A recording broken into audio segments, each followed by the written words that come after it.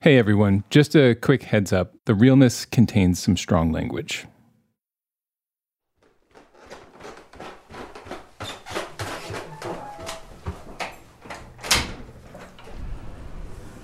What's up, big brother? How you doing, man? Yeah, I'm good, man. What's going on, brother? Nice to meet you, man. You too, man. What's going on? I was like, where you at? Yeah.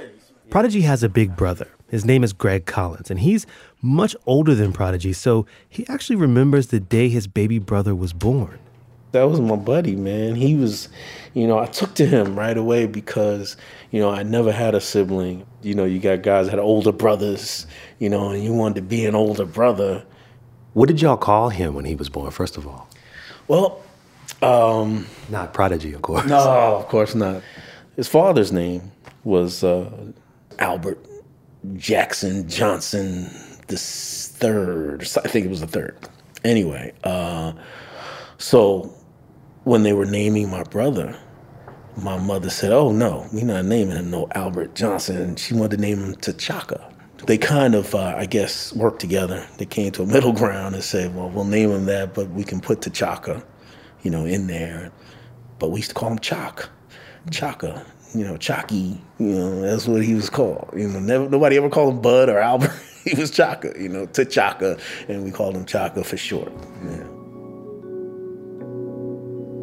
I used to always try to do things with him because I wanted that interaction as my only sibling, my only brother. Yeah, I always tried to take him with me wherever I went, when he could. Because of his condition, though, I didn't get to do that a lot because I had to be very careful. I'm wondering if you ever saw him have an episode yeah? Can you tell me about one time? Many times. There were many times I took him to the hospital. When I had my own family, he used to come to visit me, and he had, I think it was twice, he had episodes I had to take him to the hospital. The pain just seemed so excruciating, like you're wondering, I couldn't feel pain like that. Watching him and his pain going through what he was going through, and just those movements, I couldn't feel that, man, but I felt it. I couldn't feel it, but I felt it. Wow.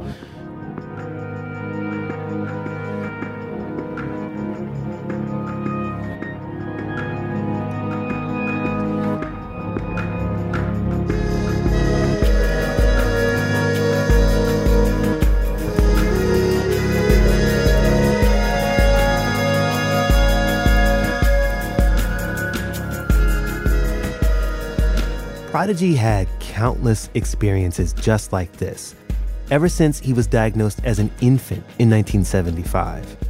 Back then, children with sickle cell anemia weren't expected to make it to adulthood. They might not even survive their first few months. But Prodigy, he made it. He was born at a breakthrough moment in the history of sickle cell. After decades of neglect, the country really started to pay more attention to this disease. We're going to leave Prodigy's story for a moment and go back to a period in time when a group of doctors, black radicals, and even Hollywood stars took a misunderstood disease and turned it into one of the most urgent social and political issues of their era. I'm Mary Harris. And I'm Christopher Johnson. This is The Realness.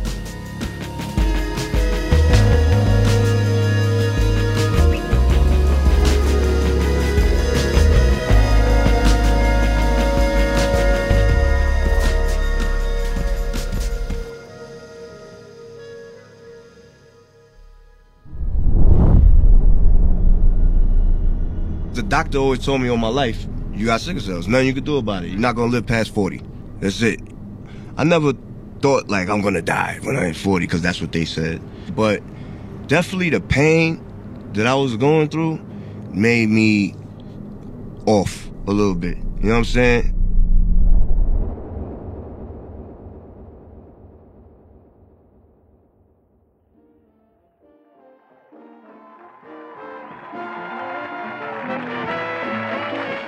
Welcome to the Mike Douglas Show.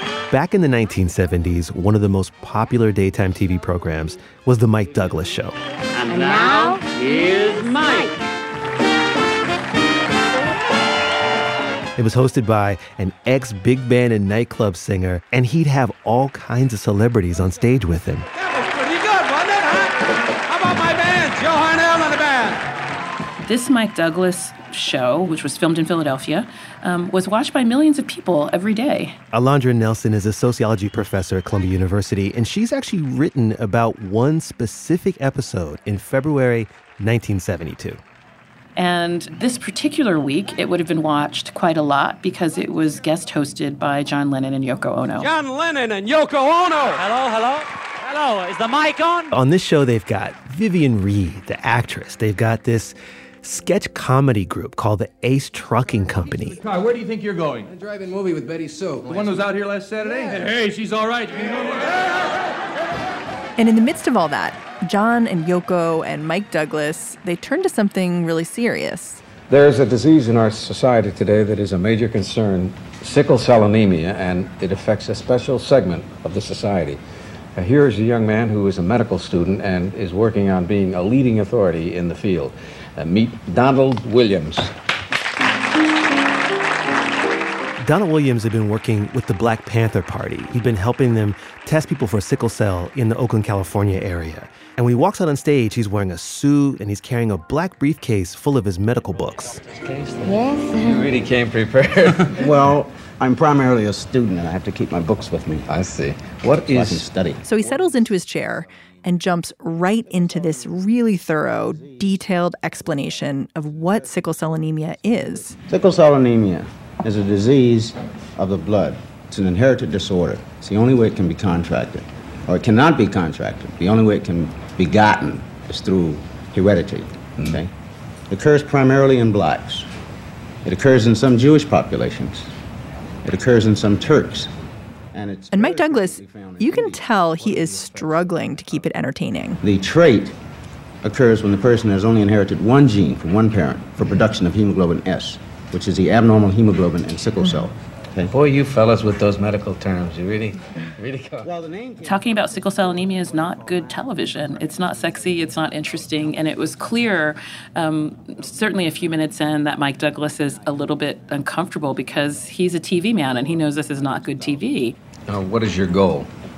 Our goal is to educate the entire black population in this country about sickle cell. What having the trait means, how it's passed on, how a kid gets the disease. So you can prevent it in a way. You can prevent it only if you prevent people with the trait from having kids. From falling in love, right? Yeah, Very sure. tough one. This interview is important because it's one of the best examples we have of this pivotal moment in the 1970s when sickle cell became part of the national conversation. It had come a long way since the disease was first discovered in the West in 1904. That's when a doctor who was looking at some blood under a microscope sees these, quote, peculiar and elongated red blood cells. And what he theorizes is that this isn't just some kind of anomaly, it's an actual new disease. This is Keith Wailoo. He's a history professor at Princeton. It's really from the 1910s through the 20s and 30s that clinicians start to identify these sickle-shaped red blood cells as being linked to particular kinds of painful episodes and painful crises, and then early childhood mortality. A lot of physicians might not have been putting a kid's blood under the microscope. So when they saw kids with sickle cell come in, they might not have even known it was one condition. They would see kids coming in with pneumonia and meningitis because sickle cell wrecks your immune system. There's also something called hand-foot syndrome. And basically, it makes babies' fingers and toes swell up, and it hurts so bad that sometimes babies will suck on their fingers and toes just to make them feel better. It's a really common symptom of sickle cell, but back in those early days, doctors may not have really known that. Researchers were just starting to figure out how this disease worked inch by inch. And then in comes somebody like Linus Pauling. After some years, at the end of the war, I learned about the disease sickle cell anemia. Linus Pauling won the Nobel Prize twice. He's a chemist. He's often considered one of the founders of molecular biology. And what Linus Pauling and his team of researchers theorize is that there can be such a thing as a disease that's caused by a molecule. Immediately I thought, could it be possible that this disease, which seems to be a disease of the red cell because the red cells in the patients are twisted out of shape, could really be a disease of the hemoglobin molecule? The hemoglobin molecule is a part of the red blood cell, and it moves oxygen all over the body. Pauling saw this glitch in hemoglobin. It made the blood cells change shape from round to more of a crescent or a sickle. And those sickled cells, they don't move through the body as smoothly as round cells. Instead, they stack up in a way that blocks the flow of blood and oxygen. Nobody had ever suggested that there could be molecular diseases before, but this idea popped into my head. Pauling's discovery was pretty incredible. What it said is, we need to think about diseases as maybe happening at the level of small molecular dynamics rather than at the level of infections and viruses or bacteria.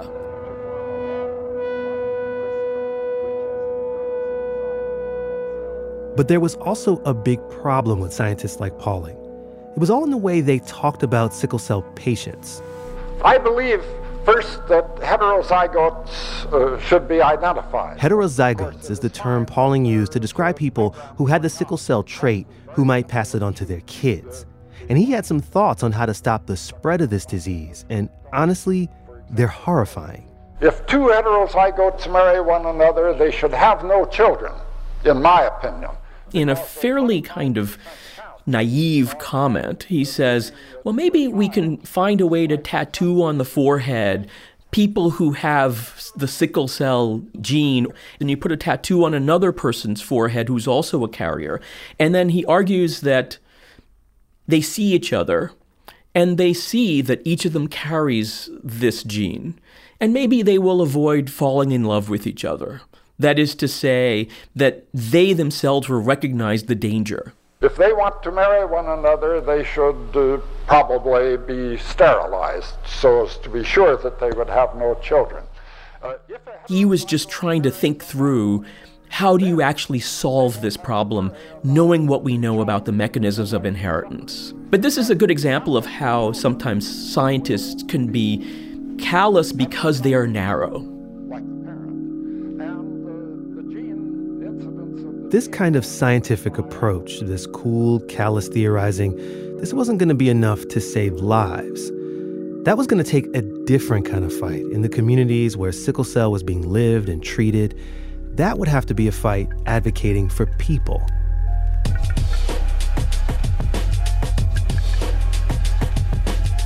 Sickle cell disease sees a very gradual 2-decade transformation as a high-profile cultural phenomenon. It started in the 1950s with the civil rights movement. And then there's a real turning point in the late 1960s with the Black Panthers, who essentially argue that not only is this our disease, not only is this a statement about what it means to be black, but we need to determine our own future by spreading information about it, by educating ourselves for it, and by raising funds to actually support the health and well-being of our children. The Black Panthers created a national sickle cell screening program. They would test people everywhere, at churches, at clinics, at community education rallies. I'm sure we tested over 4,500 people for sickle cell anemia last night. Party Chairman Bobby Seale helped lead the charge. And I think that the voter registration is running neck and neck with it. So it really becomes part of that broader dynamic that's very much part of the late 1960s rise of black power. The Panthers made the problem of this one disease, sickle cell anemia, about something much bigger. They made it about the exclusion of black people from mainstream medicine. And moreover, about their concerns for how healthcare and the neglect of healthcare is a way of doing harm to black communities, right? Not only is it, a kind of benign neglect, they accused it of being a kind of genocide. The Panthers also wanted people with the disease to understand that they were entitled to the best care. that they deserved research into their disease, that they deserved scientists, our best scientists, putting their efforts into trying to uncover, or to discover a cure for the disease. And so they really helped to change a national conversation about the disease. There was this huge groundswell in the 1960s and the early 70s that turned a spotlight on the sickle cell anemia. The Panthers didn't do it alone. There were TV shows and movies about it. Major athletes and actors were talking about their own struggles with sickle cell. Black folks were really taking ownership of this disease. This is not unlike what a lot of communities would do in the 80s with HIV and AIDS, to own this disease and to own the people who were going through it and to protect them as ours. Brothers and sisters, peoples and human beings alike, it's good to see you here tonight. We're running a kind of revolution that involves our very lives, and it involves us building what we call people's power, starting in the heart of the Black community to the Chicano community. And then the next step was to get that critical mass of understanding and put pressure for change on people who actually were in positions of power. Presenting to you the President of the United States. In his 1971 State of the Union address, my fellow Americans, President Nixon had been talking about overhauling the nation's healthcare system. I will offer a far-reaching set of proposals for improving America's health care and making it available more fairly to more people. He was even talking about universal coverage. America has long been the wealthiest nation in the world. Now it is time we became the healthiest nation in the world. It's not like sickle cell was on Nixon's agenda. His inner circle didn't really understand what the disease was about. But because of all this social and political pressure, it was clear he had to do something. So a year after that speech, he signed the Sickle Cell Control Act into law. It dedicated $155 million to the research and treatment of this disease. It also created a whole network of sickle cell care centers all over the country. The Panthers and others, they saw this as a pretty cynical ploy by a president who otherwise wasn't doing a lot for their neighborhoods. One thing you might say is that Nixon strategy was an attempt to co-opt the narrative of Black activists like the Black Panther Party about the state neglect of African-American communities, right? So this then becomes a way to say, no, we're actually not neglecting your communities. But someone on Nixon's team knew enough to find the best people working on the disease and recruited them to advise the president. One of those experts was a doctor who figured out a way to treat babies that kept them alive, and she used that same technique to prolong the life of the small, frail boy from Long Island, New York, who everyone called T'Chaka. Growing up with sickle cell, it was kind of different for me, man. It made me real angry at God, for making me go through that pain. I was a young kid. I didn't understand why I was going through that, because I was tired of that pain.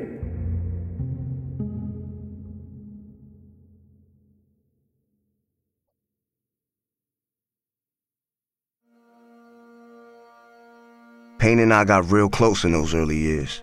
Prodigy doesn't talk about sickle cell a lot in his autobiography, but he does talk about how sickle cell changed him as a kid. Ever since I was born, I was at the hospital at least 4 to 6 times a year with sickle cell. Every year. Sometimes for a week. Sometimes even up to a month. He tells one story in particular about this hospital visit. He was about 4 years old at the time. His grandmother was there with him. She was watching over him. I was sleeping hard for a few hours. And when she tried waking me up, I wouldn't open my eyes. She called the doctor to check on me, and they said I was just sleeping. She called their superiors, and they said the same. But my grandmother, a Southern, strong-willed female from the old school, knew better. His grandmother was Bernice Johnson, and she was a force, a powerful, super influential businesswoman who owned a well-known dance studio in Queens, New York. She told them that the next person that she was going to call would be her lawyer if they didn't wake me up immediately. They went into a frenzy. finding that all my vital signs were deadly low, and I was slipping in and out of a coma. Grandma saved my life. It's something that so many sickle cell patients run up against: not being trusted, not getting care. And what we've learned from talking to a lot of people in Prodigy's life is that his survival depended on a huge network of people: his grandmother, his mom, neighbors, and friends. And there was also this pediatrician, Dr. Yvette Frances McBarnett. She was instrumental in making sure Prodigy made it out of childhood. Dr. Frances had her own sickle cell clinic in a house on Farmers Boulevard in Jamaica, where I hated going because it meant I was getting a penicillin shot in my butt. Dr. Frances was a pioneer. She'd started practicing in the 1950s, when mortality for kids with sickle cell still hung around 10 years old. In the 1960s, she opened a clinic in Queens, New York, where she treated children with sickle cell. And by the time Prodigy was born in 1974, the Nixon White House had appointed Dr. Frances to help with its work on sickle cell. And when Dr. Frances looked at kids like Prodigy, what she saw was that they kept getting those infections, and that would cause them to get really sick, sometimes even die. The primary thing that goes wrong with sickle cell, your blood cells getting stuck in your vessels, has this effect on your immune system. It actually blocks off your spleen, which means that when you get sick, you get really sick. When you get a cold, it can easily become pneumonia. And so she and other doctors like her start thinking, how can we prevent infections in these kids? And the way they did that was by giving these kids antibiotics, shots of penicillin. And it seemed to work. Remember that it was uncommon for those with sickle cell to live past their teenage years when Mom started medicine. And she was helping kids who it wasn't clear if they would survive. Dr. Frances died in 2016, but her daughter, Ellen McBarnett, she actually worked at the clinic. And she was doing her best, and she didn't know when she first started helping kids survive past 20, if they would survive to 25, would they survive to 30? This is groundbreaking. Dr. Frances started using antibiotics in this way 15 years before the wider medical community acknowledged just how effective it is. And largely because of this treatment, Prodigy is among the first generation of kids born with sickle cell who, it's almost like this sidewalk gets extended out in front of them very slowly. And if you look at a graph that charts life expectancy for people with sickle cell anemia over the past century, the line on that graph spikes right around the early 1970s. This is right around the time that Prodigy was born. I think our favorite game was tag in the dark. Someone's it, you choose who's it. Carrie Edge grew up with Prodigy. They met because when she was still a toddler, she started taking dance classes at his grandmother's dance studio. And just like his brother Greg, she calls him Chalk. Every Saturday, pretty much, she was there. Hanging around, getting into trouble. What do you remember about Chalk? He was quiet, funny, a real boy's boy, you know. Very mischievous, like Spider-Man. Did you see him have an episode as a kid? It had to have been excruciating pain. I've never seen anyone scream like that, ever. He appeared to know that it was going to be painful and that there was nothing that he could do but take the pain. He couldn't stay quiet. I felt like I was supposed to stop it and didn't really know how, other than to just go get an adult. Carrie and her mom were part of this extended family that took care of Prodigy when he was little. They'd go to the hospital when he was there. They'd take shifts and watch over him. I learned very early that he was not to be alone. Tell me about that. Child can't be alone. I mean, he could be alone, but he can't be, like, completely alone. There has to, is... Why not? Because something can happen at any moment. All of this going in and out of the hospital, all of these awful experiences he had while he was there, It all just began to take a toll on him. Around the time he was 12, he was getting fed up with it. And he also started removing himself more. And I noticed that he became less friendly. He was never rude to me, but I could see him being rude and short with people. And my conversations with him didn't include so much laughter anymore. Growing up with sickle cell, you know, it was kind of different for me, man. It made me real angry at God, you know, for making me go through that pain. I was a young kid. I didn't understand why I was going through that. And I wanted to kill myself. You know what I'm saying? I didn't even want to live anymore because I was tired of that pain. It's like so painful. I was just tired. I was like 12 years old and I wanted to kill myself. My mother came in my room and she saw me in the closet trying to cut my wrist with a steak knife. You know what I mean? But at the same time Prodigy was going through all of this, at the same time he was feeling like he couldn't live with this pain, he was also discovering hip-hop. He heard how LL Cool J growls on the mic on Rock the Bells. LL Cool J is hard as hell. Battle anybody, I don't care, you tell. I excel, they all fail. Gonna cocktail, double L must rock the bells.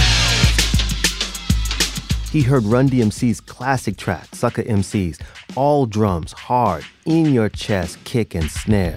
2 years ago, a friend of mine asked me to say some MC rhyme, so I said this rhyme I'm about to say. The rhyme was there, but then it went this way. When I heard those songs, that just changed everything in my life. I used to play the songs for my mother. Like, yo, Mom, check this out. Matter of fact, I used to say Rakim's rhymes to my mom, act like I wrote it. Rap music spoke to the anger he says he felt because of his condition, and all of the fire and the aggressiveness of the music. Prodigy loved it. I was like, all right, this is what I want to do. It was just a vibe. You could just feel it. You know what I mean? You could feel this is what it's supposed to be. He says hip-hop saved his life. Next time on The Realness, Prodigy wasn't just born at a pivotal moment in the history of sickle cell. Mobb Deep came of age during one of the most electric moments in rap music. We take you inside the golden age of hip-hop and one of New York City's most epic nightclubs.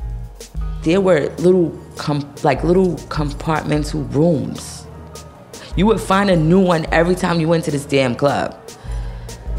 And these rooms used to have shit going on in them. Like what? Sucking, fucking, snorting, smoking, this, that. Every inch of that club, it was a party.